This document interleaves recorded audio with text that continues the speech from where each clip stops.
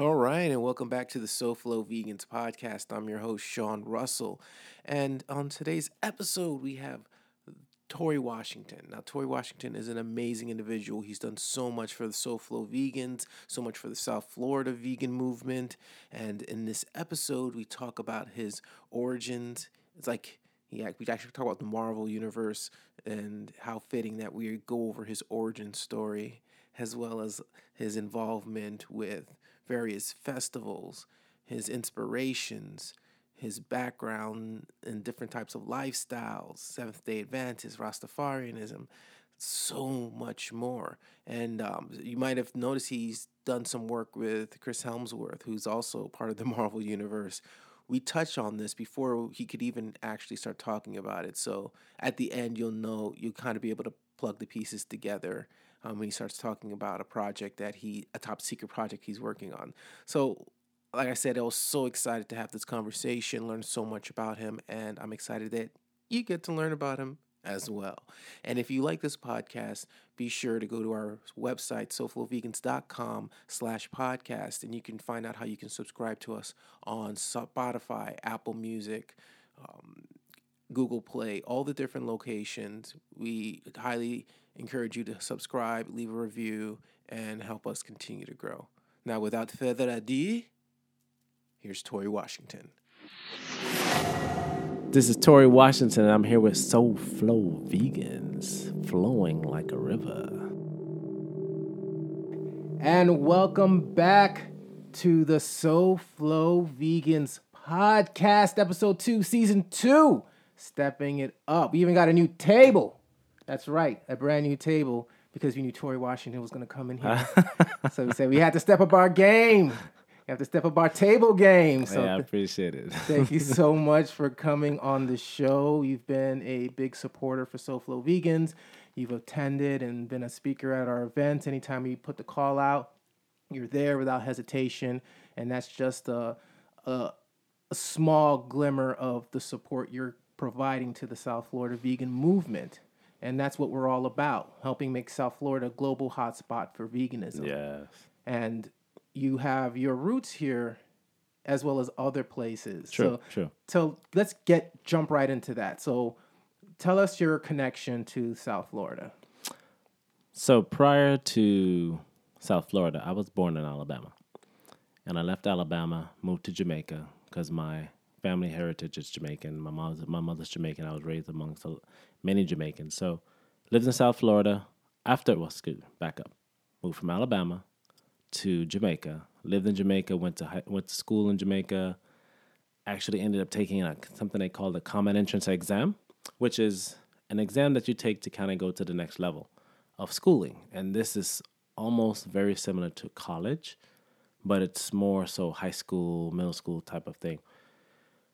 And we ended up leaving, me and my brother. So we left Jamaica, came back to the States, but we didn't return to Alabama. We actually moved to South Florida. Mm.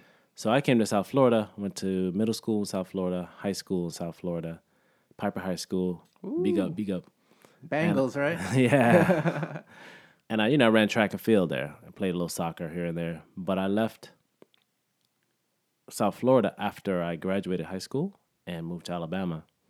Back to Alabama, which is very ironic because I didn't think I would ever make it back to Alabama. But I went to Alabama for college. We got my engineering degree from the Tuskegee University and started working there as an engineer. And then I said, you know what? This is not my passion. I need to do something else. And for this entire time, I was working with people, training them physically just because it was something I enjoyed doing, and people saw my results from it and asked me to help them. So I started helping people just on the side, and then lo and behold, I said, you know what, let me take this up. Let me see how far I can go with this, because it's something I have much more love for, and I'm able to control my time and experience the sunlight. And then I said, you know what, let's go back to South Florida. And 5 years ago, here I am. And making that transition, well, there's a couple of transitions. Oh, of course. From Jamaica to South Florida, Alabama to back. So what was that like being an adult, coming back to South Florida, did you notice anything different? I mean, did you see it in a different light now that you had that experience of college? What was that experience like for you? Well, honestly, being in South Florida when I was younger, of course, you're a little oblivious to what's going on. I didn't really know much as far as when I was in high school and middle school. You have different experiences because you're younger. So in high school, South Florida became more of the party. Especially for high school.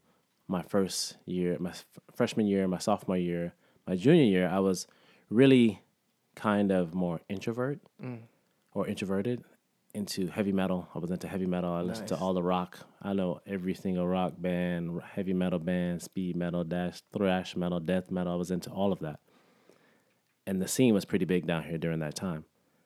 But I didn't attend any of the concerts because, as you know, in that time, most of the concerts housed a lot of skinheads. So a brother going into a place where there's a whole bunch of skinheads, they have no other options but to, hey, we can beat up this black guy because, he doesn't look like us. Especially when it's at heavy metal concerts, it's a lot of moshing going on. But so a mosh can then turn into a beat down. Quick punch in the jaw. Correct. So I didn't get to attend the concerts.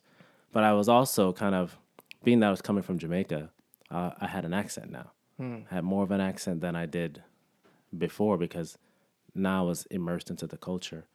So middle school timing, I was actually kind of picked on a little bit just because of my accent and, just for my skin color. So it was a little different the way I looked at South Florida then because I didn't really even pick up on the whole aspect of South Florida being so diverse because I didn't experience that. I went to a lot of reggae clubs in high school, partied at mostly dance hall, reggae type of events. So I was always around my people them, my yard people them. And so that was my experience. Then I went to college. It was a whole transition. I went to college at a historically black college, Tuskegee University. And that was different because I wasn't used to learning more about my history and my culture. Of course, delving into the Rastafarian culture prior to going there kind of helped me more, but I learned a lot more about our history, my history, African history, Kemet history. And that's deeper than, we need to go here unless you want to. But I did that, worked in the corporate America world, saw that it was tiring, to have someone sit there over you telling you, hey, you only have 30 minutes for lunch, 15 minutes for break. What are you doing? I need this, I need this, I need that. Day in and day out, it was like that grind, that hustle, but not for you, for someone else, just so you can get a check at the end of the week to make sure you're paying your bills. So then to go from there to move back to South Florida to see the difference because South Florida has changed a lot in that a lot more. I'm noticing the traffic is different because I drive more now. I mean, I drove a lot then, but now I'm seeing a lot more of the diversity. I actually came here with the direction to help the vegan movement grow.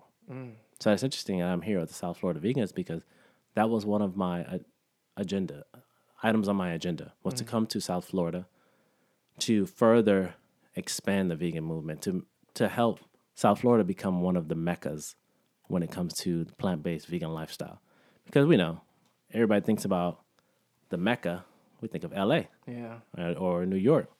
And I even hear about Portland. Those areas have a lot of exposure, a lot of things for people of the plant-based vegan lifestyle. Versus South Florida, you don't think about that like that. You think of South Florida as a vacation. Yeah. Come away, go to the beach, and just hang out. But now it's starting to grow. We're seeing more and more restaurants pop up. And the thing is to be able to support those and to support that movement so that we can keep these things going. And to touch on that, as far as South Florida being a mecca, it's, if you look at it, even just based off the numbers, the amount of options that we have, and we're talking about South Florida as a region, not Miami, Fort Lauderdale, Correct. Or Palm Beach. There's a lot of options out there, but what the things that I've seen is really with the culture of South Florida. And it's not even just in the vegan community. You also have it in any community, you name it, because the foundation is where we live. We're such a transient community that for the sheer nature, people come here for vacation, or you have Yes. snowbirds. People aren't planting their roots, and you see that show up in a lot of different areas. You see that with our sports teams, where you'll have a stadium full if they're on track to winning the championship. Yes.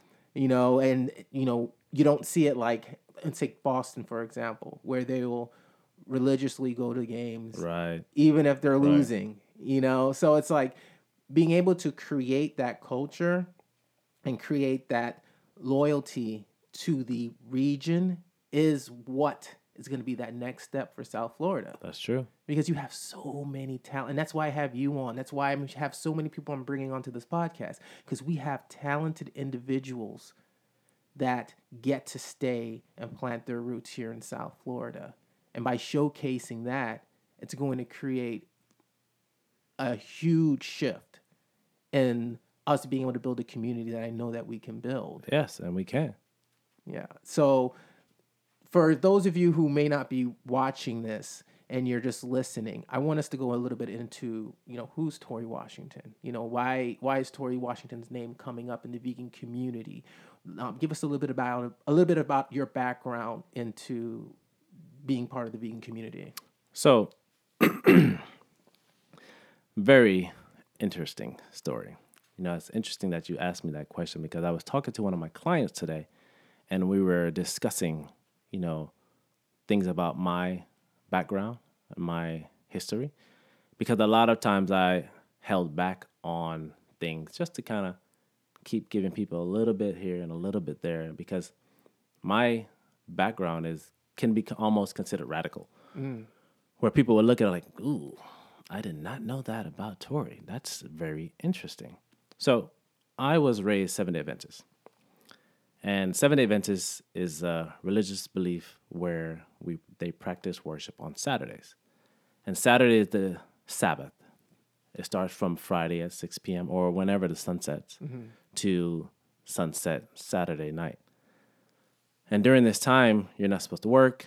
You're only supposed to worship, go to church, and typically the mainstay of the nutrition intake for Seventh-day Adventists is supposedly vegetarian, based on the biblical beliefs in the Bible, if you believe in that. So all that to say, my mother raised us strictly with that vegetarian lifestyle. And so that led me down to this path of the label now we know as known as vegan. Because I took from that point when I moved from Alabama to Jamaica, and I learned a little bit more about the Rastafarian culture. And then I moved back to South Florida, even more so, because a lot of my brethren, a lot of my friends were Jamaican, and we started hanging together in high school, and we started to grow our locks. More so for fashion, because, we just want to be in the now. The fashion was to grow little locks on the top, have like a blowout of locks on the top and shaved around the sides. But we started reading more into Rastafari. And one of our friends, his dad was a Rasta. He didn't have his locks anymore, but he was working within corporate America. So at that time, to have locks in certain countries was considered very evil. It was to the point where they would shoot you on sight just because Rasta was considered the type of person that will go against modern man, because Rasta's whole history was not to be oppressed. We're lions. We don't bow down to nobody. Like, just because you say professionalism is clean cut, no hair, whose definition of professionalism is it? You've come up with your own definition. We don't agree with that. So understanding that whole history, studying it, and seeing that Rasta lived more of an Aital lifestyle. Aital is natural, meaning Aital is vital. We eat from the earth, especially from the Bobo Shanti Rasta that lived in the bushes in Jamaica. But a lot of what I started to find out is, although you have the differences with certain Rastas, but you had some Rastas who still ate fish, still ate chicken, and even though they still consider themselves Rasta, they were still hail Emperor Selassie and Marcus Garvey and all them things. But I didn't want to. When I really found out that what I thought truly was, to see that Rastas weren't actually following that, made me feel more of a hypocrite to actually call myself a Rasta, but still, partake in items that may contain eggs in it or butter or what have you. There's still some form of not eating from the earth. And so in 1998, I decided to say, you know what? I'm just going to cut all of that out. And now, at that time, I didn't know what this vegan thing was, even though vegan had been around since the 70s or even probably earlier than that. In this country, in this day and age, everything has a label. And so in order for you to be lumped into a group, we have to label it. So that way we can understand it more by giving you a label and then put a definition to it. And I feel that that's a asinine way to do things, to always put a definition to a group of people so that you can separate them from everyone else, when in this time we should be wanting to come together. Yeah. So I'll never forget the first time I really truly got tested for being vegan. I was in Atlanta at a veg fest, and I was standing at a food truck about to get some food. It's cold. This is Georgia, Alabama, it's north. It was in September, November timing. So it's cold. It can snow there. It can get ice in Georgia. So I had on my Timbs, nice jacket, whatever. And this lady standing next to me in line says, "Are your shoes vegan?" And I was so confused. Like, what are you talking about? I'm not going to eat my shoes. That's to me, I was like, what? Are my shoes vegan? I'm not eating them, because to me, I looked at vegan or that lifestyle as what you took in, what you consumed for your bodily performance. So from that point on, it was just a learning process for me, learning more about the lifestyle, understanding it, and taking out the parts that I didn't really agree with, which was people considering it a diet. Hey man, what's your diet? Because to me, I look at diet as, even if you just break down the word and say it in its way it is, the diet, it sounds like you're saying I'm ready to die. So, but die yet? I'm not ready to die yet. I'm ready to just continue to thrive and live. You know what I mean? So that's where I became part of the vegan movement. But my, I guess, exposure came when I started to compete, because I had always been into bodybuilding. And that came up because the whole transition from Alabama to Jamaica. Now, mind you, I'm a country person. I say country because I'm coming from Alabama, so the accent is real country. I didn't know that at the time. I'm young. I moved to Jamaica. I go to school in Jamaica. What are the kids going to do? They're going to pick on you. Because they're thinking, why does he sound like that? What's wrong with him? And so me and my brother got picked on pretty often. And we internalized it because there was no way to externally release that frustration. So I internalized this anger, and actually it made me quite angry.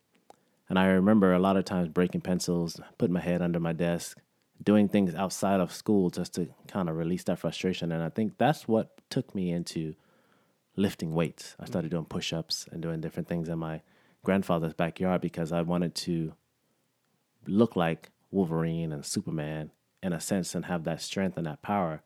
And if you think about it, look at the two. Superman is just very powerful, very strong, but his personality is one of calm. Whereas Wolverine is the flip opposite. So I'm kind of both of them in a sense, because I looked at Wolverine that don't make me mad. I will. Like, there's been times where I had to just stop myself because I know if I continued on with something out of anger, I would black out. And I don't know what would happen to that person or that individual that caused that anger. So the bodybuilding came up, and I started to really get into lifting. And when we moved back to South Florida, I remember my mother bought me a bench and a dumbbell. And I started to work out with that. And I started working with a friend in middle school. And then he decided to truly take it on to that level of competing. I wanted to, but I was thinking, we're like 16. Competing? What are you talking about? I didn't realize that, there's teen competitions and To this day, I don't know whatever happened to Richard Tirico. I wonder. I don't even know if he still competes or what he's doing. But that change moved me into, once I kept working out in high school, reading magazines, studying about bodybuilding, how it worked, and how to build your physique. And what made me learn how to build that physique was I started watching Arnold Schwarzenegger movies. Got into Commando and The Predator and saw that how he built his physique was off of bodybuilding. So I started reading more of his stuff. And honestly, I was reading this stuff and not really saying, okay, I need to eat this amount of protein. It was just kind of like, just eat what you need to do in order to build muscle. Because, it wasn't so scientifically focused back then. And graduated high school, still working out, went to college, working out. And about 2008, one of my friends from South Florida, we were talking, and he contacted me. He said, hey, one of our boys he's competing now. And I was truly surprised. This surprised me because I never thought he would actually compete. So he ended up moving to Atlanta, and he had a competition in Atlanta. And I was in Alabama, so it was about an hour and a half drive. I decided to attend his competition.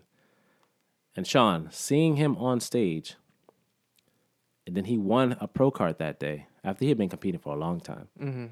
He got off stage, and I saw his body, dude. Like we were all in this room. He took a shower. He came out. I said, damn, he looks like a superhero. Chiseled abs, everything was in place. And I said, okay, I want to compete. Wow. That moment gave me that decision to say, you know what? I just want to compete. I don't want to end my life saying, I wish I had done it. Because I think so many of us we don't do things in life, and by the end of it, we say, man, I wish I did this. Oh, I wish I had done that. I didn't want to end my life saying, I wish I had. And so I said to him, I want to compete. And he said to me, you're vegan. I said, and? I didn't think it mattered because I thought I looked amazing. I had muscle on me. I looked good for a guy that's, just in the gym. Now I didn't know what it took in order to get on stage. That's why I asked him, to help me. He said, well, this is what you're going to do. Tell me what you're eating. And when he saw what I was eating and how I looked, he was actually quite surprised because he said, how are you so lean but eating that?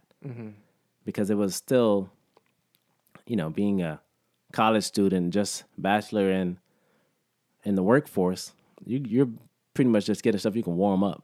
So I was getting vegan deli slices, vegan burritos, eating tofu in a skillet, doing things like that, just simple stuff just to kind of fill my stomach and so I can go work out, drink more. I wasn't drinking enough water. I was drinking water, but not that much because I never drank anything else. I wasn't into drinking sodas, juices, and stuff of that nature. So once I did my first show, Sean, in 2009, I got third place. And to me, that was an accomplishment because I was on stage with about 9 guys. And I said, damn, okay, this vegan just got third place out of all of these people. That was your first time? First time. Wow. And I asked the judges, I said, okay, how come I didn't get like second? Because when the first place guy walked into the bathroom, Sean, we all knew he was first place. He walked in and we were like, is he going to be in my class? I hope not. He looks taller than me because, it was based off of height. And so I was thinking he wasn't going to be in my class, but he ended up in my class. And he ended up winning that division, that class that day.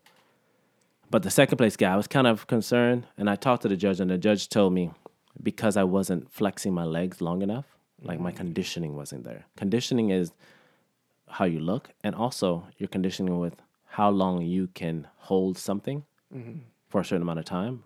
I don't know if it's the same thing. So I had how to hold that pose.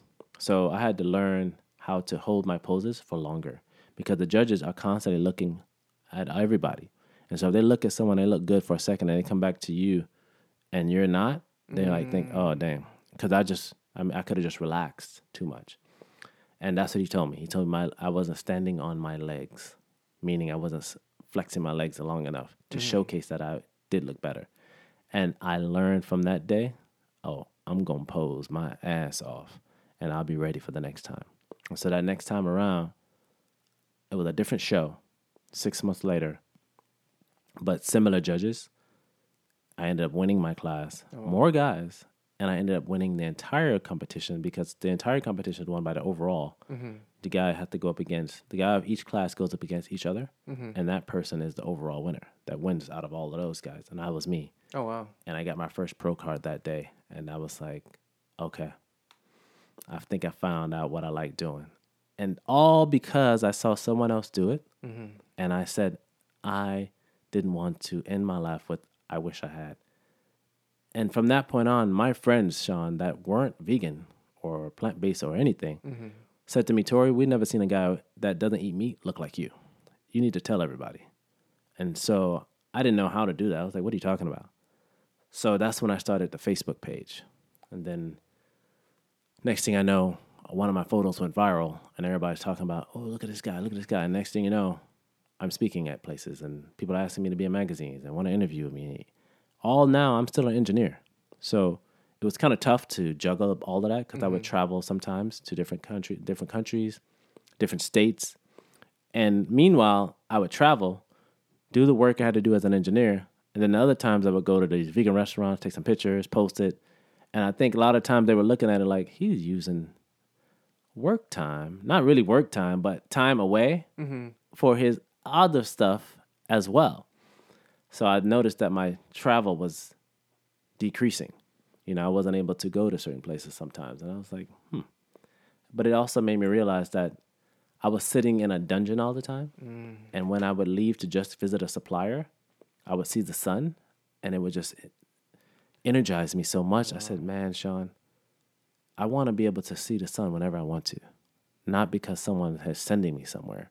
I want to do it when I want to. Not, I think that's how life is. I think life should be based on your terms, and we almost give that up because of capitalism. We'll complain, but then capitalism. So all these different things that we don't actually live our life till its fullest extent out of false necessity, in a sense. So since that, I've just been competing, getting wins, getting pro cards in different organizations. And this whole thing of me being in sort of a limelight within the vegan community was not not designed by me. I didn't say, oh, that's what I want to do. I want to get out there and be this famous vegan person. I'm going to increase my followers, buy followers. I'm going to do all of this stuff to make sure that I have a big name. That wasn't my goal. I never expected this to happen. So the fact that this happened, if you think about it, how I started as slightly introverted, it took me a minute to kind of open up. I still kind of that person that may not say something sometimes. It's because I'm processing. I like to read the room. I read people. I study people. I look at their mannerisms. I pay attention to facial expressions. So those sometimes people may think that I'm standoffish at times, but that's not necessarily the case. I just like to make sure that there's no hidden agendas because, there's a lot of hidden agendas when it comes to dealing with people because a lot of times people have things that they want to accomplish and you may be a stepping stone for that. So yeah, that's how we got where we are now. So I hear authenticity. I hear following your passion. What was it for you that made you push forward with all of the obstacles that were ahead of you? You mentioned a couple of things about following your passion, even the story about being into rock music and having that barrier set up for you. I know there has to be some barriers that exist right now with what you're doing. What are some of those barriers that you've come across that you've either overcome or that you're still facing in terms of where you are right now? It's interesting. When I had the whole heavy metal rock phase, even though I still love the music as well, that came about because, Sean, when I returned from Jamaica, living in South Florida, I was actually not only outcasted because of my accent, also because of my skin tone. A lot of times, kids were. I remember precisely this young boy saying to me, "Hey, the girls like you, but you're black." You know, meaning, yeah, they think you're cute, but your blackness kind of changes the perception of whether or not they can talk to you. And so, my brother and myself, we kind of internalized that to the point where, okay, our skin tone was a problem. We need to do things that will more so set us in a better direction. So we just started to kind of move towards wanting to be Caucasian. So we started to do more Caucasian type things, you know, felt more attracted to more the Caucasian looking woman. You know, we actually were kind of lost in that way. And I think one thing that helped me was going to college, a historically black college, and it actually set me to a point to understand that it's not about that. I need to learn. I learned more about myself, my history, and how we can impact the world. So moving past that barrier allowed me to grow and to become a person that wasn't so solely focused on one avenue. Because I was going down, once I got there, I was changing my path and becoming more of a radical to a point where I would come back and people talk to me and say, "You don't like white people anymore, do you?" I was like, "What are you talking about?" It was all in my mannerism and the way I spoke. I think I spoke with this almost anti everything type of mentality. You know, and I remember saying, man, back then, if I was growing up, I would probably been a Black Panther. That's just what I had came into at the time. So in life, we go through different schools of thought. You know, you're learning this, and then you're learning this, and then you're learning this. But I think what we are supposed to do is take from each. You know, whereas some tend to go one extreme and just stay there and stick to that all the way through. And I guess you can look at vegan as being an extreme. Some people look at that as being very extreme, and that's why my goal is to actually have vegan be just the way it is, not a label, you know, because I think prior to vegan being a label, people never talked about what type of food you ate. It was just, everybody just ate, you know, just the way we did. We eat, we go out and eat. Now you got all these different labels. I'm gluten, this, that, raw, this, blah, blah, blah. So that was one barrier. And then the other barrier was getting past that aspect of being vegan, being a person of plant-based in this fitness world. You know, of course, people are like, there's no way you can look like that and compete. And not only compete, you're winning, you're doing well. You're not, I've never played place within my career up to 2017.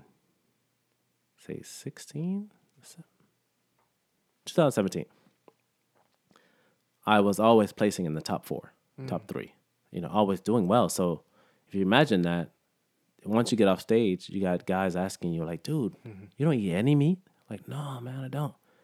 Man, I need to talk to you because I'm so tired of eating all this meat all the time.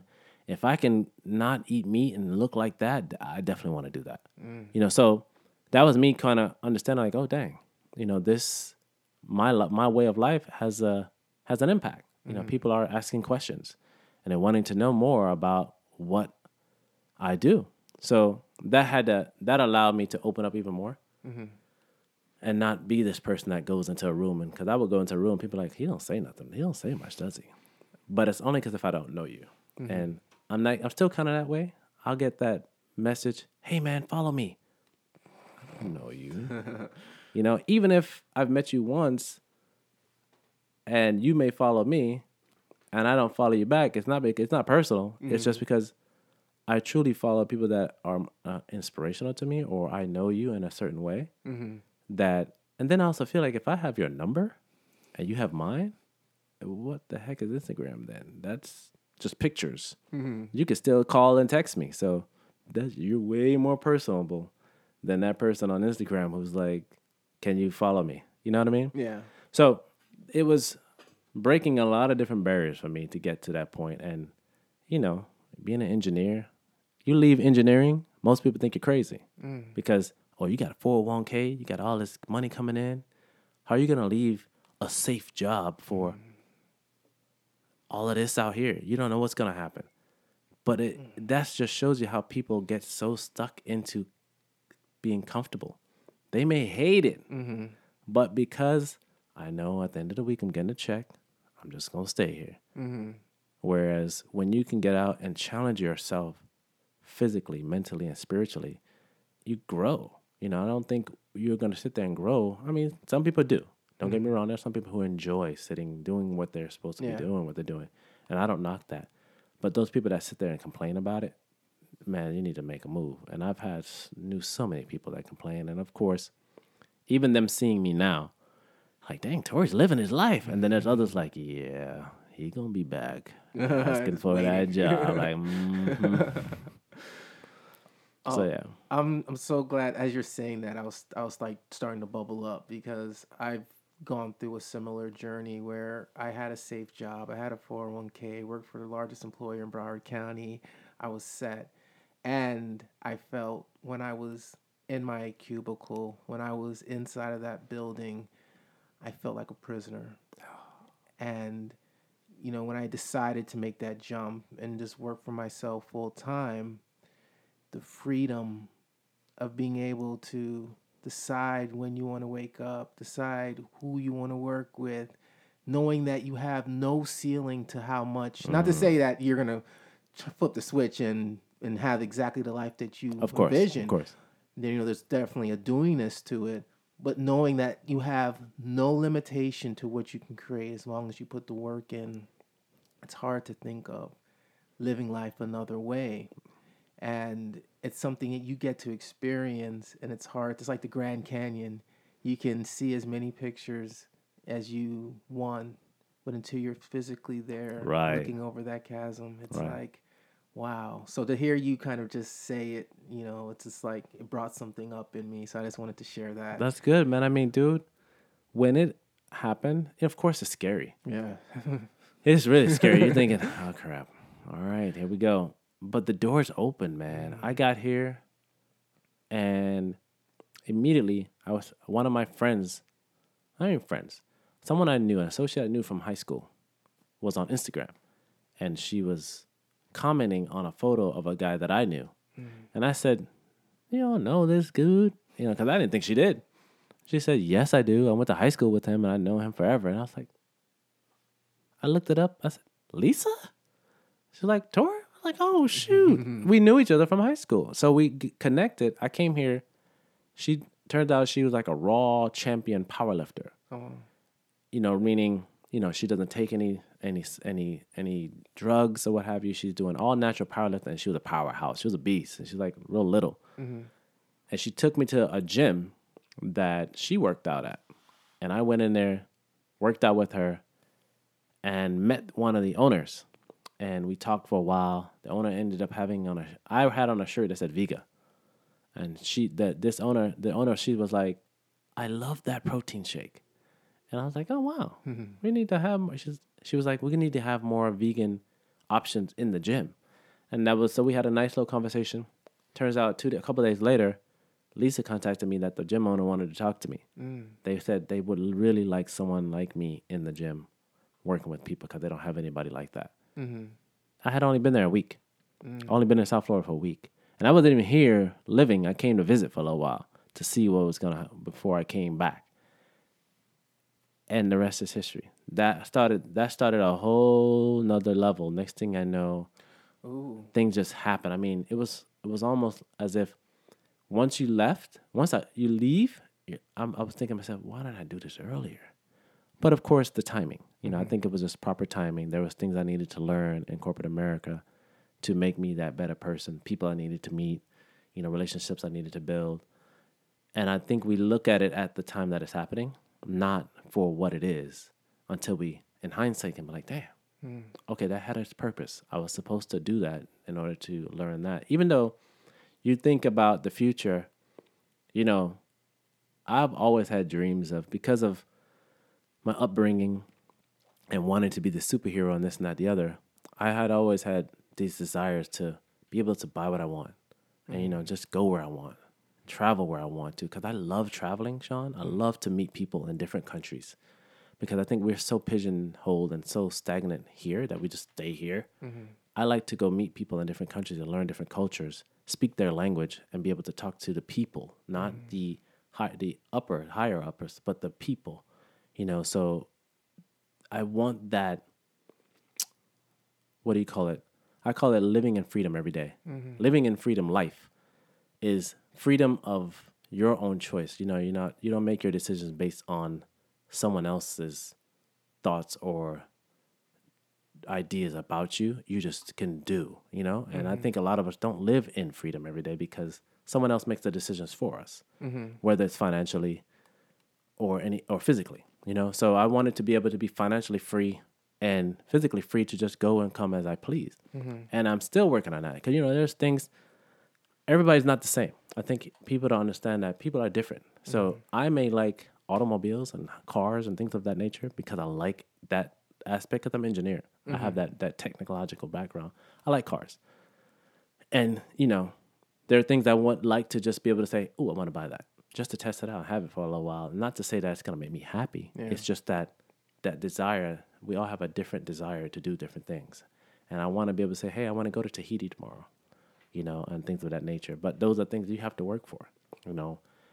And now I have that aspect of what you just said where there's no ceiling. I can just go and do what I want to, just as long as I continue to work towards it, you know. So it is truly, man, one of those, that experience you get out and say, man, I wish I had done this before. But, you know, here we are. And I'm so grateful for this moment to continue to press on and press on and press on. And, you know, speaking of these moments and experiences, you've had a recent experience. You took part in a documentary. Yes. So tell us a little bit about the documentary.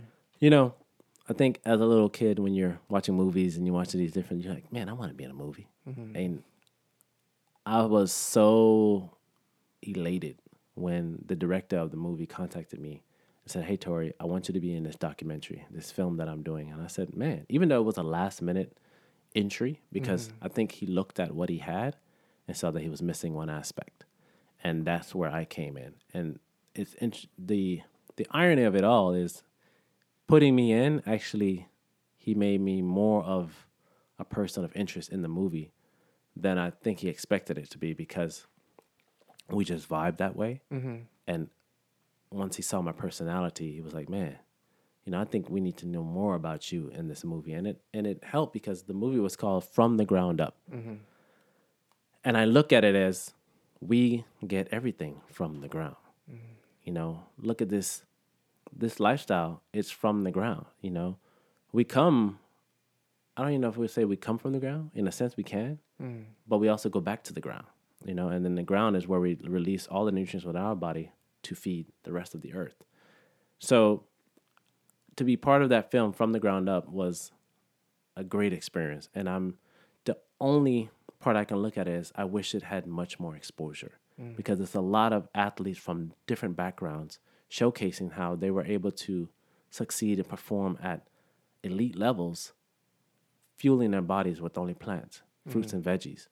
And, you know, in this day and age, people feel that as an athlete, you have to eat animal flesh. And what we're showcasing in this documentary is that that's not true. We're showing you definitive, you know, reasons where that's not the case. We got athletes here who come from different backgrounds. And myself, being a bodybuilder, competing, coaching others to compete, and being vegan for over 20 years, you know, that's a statement, because people think, oh man, no, they were vegan for 2 years and they've been eating meat this whole time. Of course they built that muscle. Now they're just maintaining it. I got the opportunity to show you, okay, I'm doing it from scratch. And here you go, you know, without any drugs, and supplements weren't really part of my lifestyle until recently, you know, because I didn't think about those things. I thought that was all unnatural. Like, I don't need that stuff. What do I need that stuff for? I just like to eat. I don't want to drink it. I want to eat it, you know? So, yeah.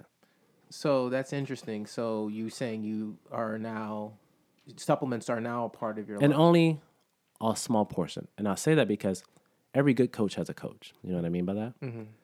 I had always coached myself and coached others. Then I said, you know what, let me hire a coach because it takes the guesswork out of it.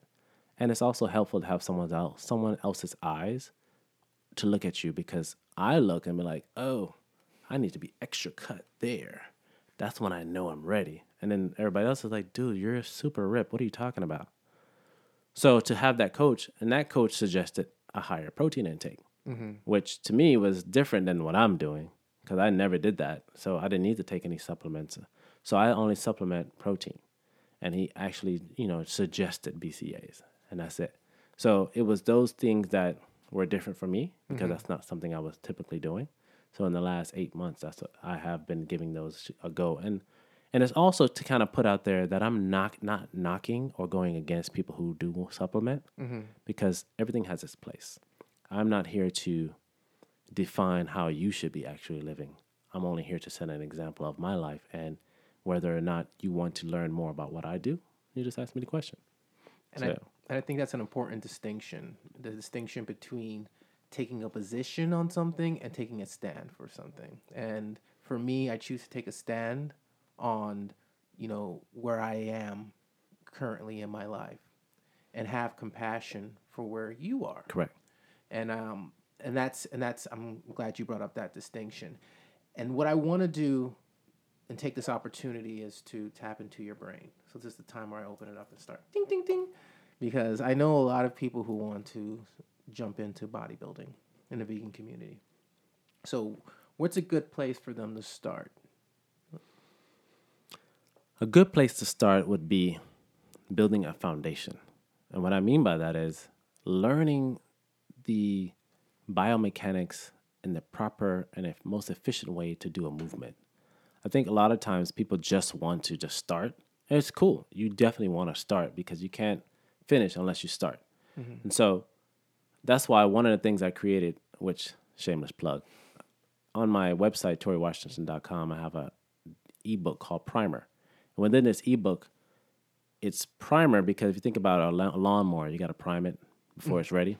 So you prime it. So yeah, exactly. I was doing a pull, but it's a push. Yeah, push the button.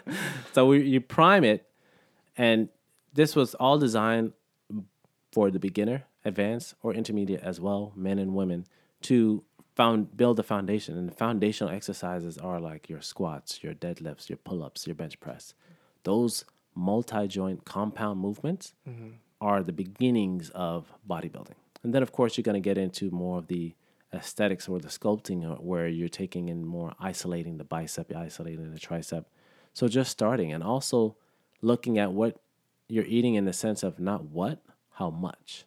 Because most of the time when people turn from a carnivorous lifestyle to more of a plant-based lifestyle, they don't eat enough because they automatically assume that, okay, I just eat a big salad or eat this, I'm good.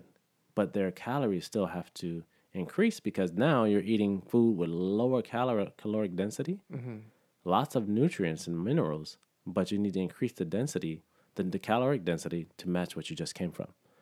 But the other flip side of that is they tend to start taking in more fiber than they're used to too. And so when they're taking in more fiber than they're used to, their body's response is to bloat. So they have to be able to see, okay, which certain foods have a lower fiber content but enough caloric density. So there can make it seem complicated, but it's quite simple. A lot of times the mind automatically complicates things because it's different from what you're currently doing. So I would say start with foundation. Start with making sure you're getting enough food in, drinking enough water. Water is one of the most important things you can consume as a human being. Just like the earth, we're 70 to 100% of water. So we need to make sure that we are staying well hydrated. And it doesn't have to be a specific water. I think people are, now we have these different labels. Oh, I got this new one. Reverse osmosis. Yeah, this one is perfect for you. This one, with this one, you're going to feel so much better. You're going to be rejuvenated. Life will come back to you. Amen. You know what I mean? So yeah, those are my beginnings. And I think it's keep it simple. A lot of times we want to watch that YouTube video. I'm like, oh, I'm gonna do that. No, there's a progress. You got to take steps and to get into that next level. And the better you do that, the better you can understand your body, because we all have imbalances from our daily activity. We may be sitting often, driving often, and all these things can in turn cause muscles to be stronger in some places and weaker in others. So this imbalance, the body compensates by creating another imbalance just to kind of even things out. So it takes a lot to get into. That's why you want to progress slowly. And what if someone wants to, and I was limited to 2 more questions. Yeah. in terms of that. If somebody wants to lean out, maybe they are overweight and they in their mind, they're like, okay, before I even start thinking about bodybuilding, I know I have to tone up, I have to lean out. What would you recommend for that? Or do they even need to do that? Is there a way to do both? Yes. So I actually, it was interesting is that there was a gentleman I met in North Carolina who said that you shouldn't do both together. They need to lose weight first. Mm-hmm. In my opinion, because I'm not a doctor, that you can do both, or you should do both, because you want to maintain muscle. You don't want to just have flabby skin and atrophied muscle from doing just a whole bunch of cardio. So I would suggest someone that wants to lose a lot of weight to start slowly by walking. Taking that first step, walking, increasing their water intake. Because when you increase your water intake, you'll find it ironic. If you're not drinking enough water, you start to increase it, you lose weight. Because your body's retaining a lot of fluid because it's under the assumption that you're not getting enough. So it's going to hold it for your bodily functions. So when you drink more, your bodily functions better and your body doesn't retain as much water. Then with the walking, light exercising, someone who's very overweight, certain exercises will be kind of dangerous to perform because their joints may not be able to handle it, especially if they're doing certain squats or things of that nature. So they have to take their time. And keynote why you hire someone to help you there, because I think we're a lot of times afraid of judgment, of how we look to someone else. And I think if we can get over that aspect of caring what other people think of us, a lot more people would be in a lot better positions. Okay. All right. So let's close it up on this note. What's going on with you right now? Like, what are some exciting things that you can talk about that is happening in the world of Tory Washington that people should be aware of? Well, oh man. So currently I am part of a panel that has been speaking across the world. We started in London, and we've been doing a lot of different states within the United States of America and in Canada and what have you. And that's with 3 other gentlemen: Johnny Juicer, John Badass Vegan, and Doms Thompson. The beautiful thing about us coming together is that we're all different. We all have different backgrounds, different upbringings, different reasons for being a part of this community and this lifestyle. And we all have been vegan, plant-based at a different timing as well, like a similar length of time. So we're currently working on going to different places and just spreading more compassion and awareness that way. I'm also, so far, every year I've been a part of the Tulum Veg Fest, which is in Tulum, Mexico, and working with there, just speaking there, sharing my story, my journey, expressing my way of how I got to where I am currently. Also working on a project with someone I can't really talk about, but it's so huge that it actually caused me to. Sometimes, Sean, I think we also self-sabotage ourselves. Like, I think even because I look at him like, man, how is this happening to me? Like, almost as if, what did I do to deserve to have this type of gift being given to me? And I know sometimes we all make mistakes.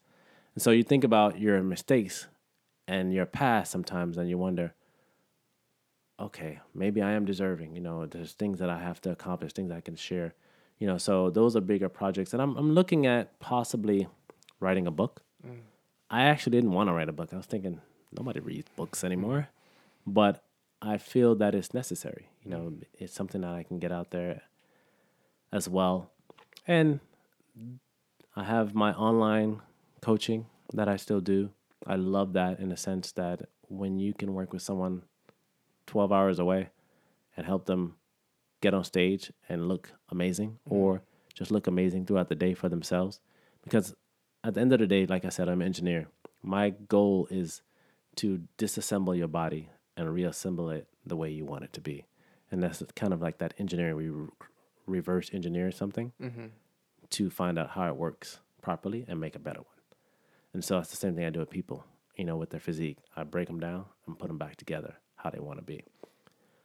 So there's a lot of the things that I have my mind on. I just have to figure out how or who I'm going to work with in order to make that happen. With the apparel line, Rethink Protein, we have started an affiliate program where people can go on and, earn a little extra money, being an affiliate for Rethink Protein. And that's also rethinkprotein.com or ToryWashington.com. My other ebook, I'm supposed to be coming out with more ebooks to follow up primer for sculpting, polishing, to get more in depth about isolating muscle and designing muscle to look even more polished. So, yes, that's that for now. I mean, who knows what more can happen? Because, as we continue to go on, someone contacts you about something new, this and the other. And I'm looking forward to more going on in South Florida, especially Broward County. Broward County needs more going on, man. We do. So we can do that together. Have you heard about Copper Branch? No, what is that? So Copper Branch is opening up in Fort Lauderdale. It's like maybe 2 traffic lights down from Green Bar. It's a restaurant, first location in the United States of America. And it's similar, it's even hard to describe. It's next door to Chipotle. Think of it like this way. If Chipotle carried some of the items that you see in most of these vegan restaurants, and they serve breakfast, lunch, and dinner, and they have like a bar for nighttime. That's what it is. It's they're opening up probably within the next 2 weeks, but it's definitely a place that you once I know they're officially open, I'll definitely let you know about it. But it's gonna be huge for the United States of America, and it's in Fort Lauderdale. Nice, and that's another thing. We have things in the east. We need things west too. Up in the west area, like University Drive and Pine Island, Oakland Park Boulevard, between those areas, Atlantic Boulevard, Commercial. There's not much up there. We have Griffin Road, you have Cloverment. Then you got down on the east side, you have Green Bar, and it used to be Sublime, and all these other little stuff that have options around the corner. The closest thing to me is a place called Falafel Bistro, the Mediterranean. The owner is vegan, but it's not a vegan place, but there's a lot of vegan options. And that's in Coral Springs.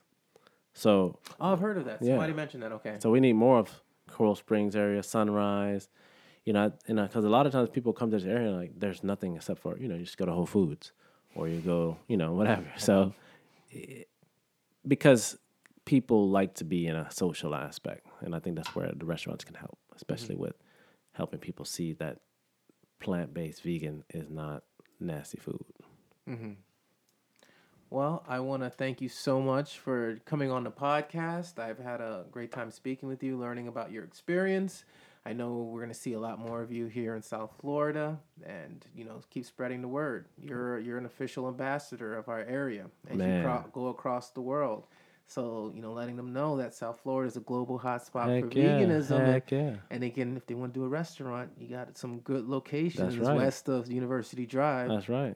Some prime real estate. So thank you so much, and best of luck to you. And I hope for us to do more things in the future. Man, I just want to say I'm grateful, to be here and to have this opportunity, because I think anytime anybody wants me to talk or speak on my story, my journey, I find it a pleasure because, we all have a gift and we all have a story to share, and to be able to do that is something we should take pride in doing. And so I thank you very much for having me on here, man, and it's much appreciated. So looking forward to more of this to come.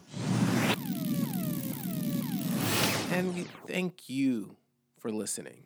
And I just want to stress that SoFlo Vegans is more than just a podcast. We're more than just a website. We're a community. And we're a community not just exclusive to people living in South Florida. South Florida is a destination. It's beautiful weather, beautiful people. And I highly encourage you to come down and connect with us. We have events all the time, so we really want to build this community past the borders of Broward, West Palm, and Miami-Dade.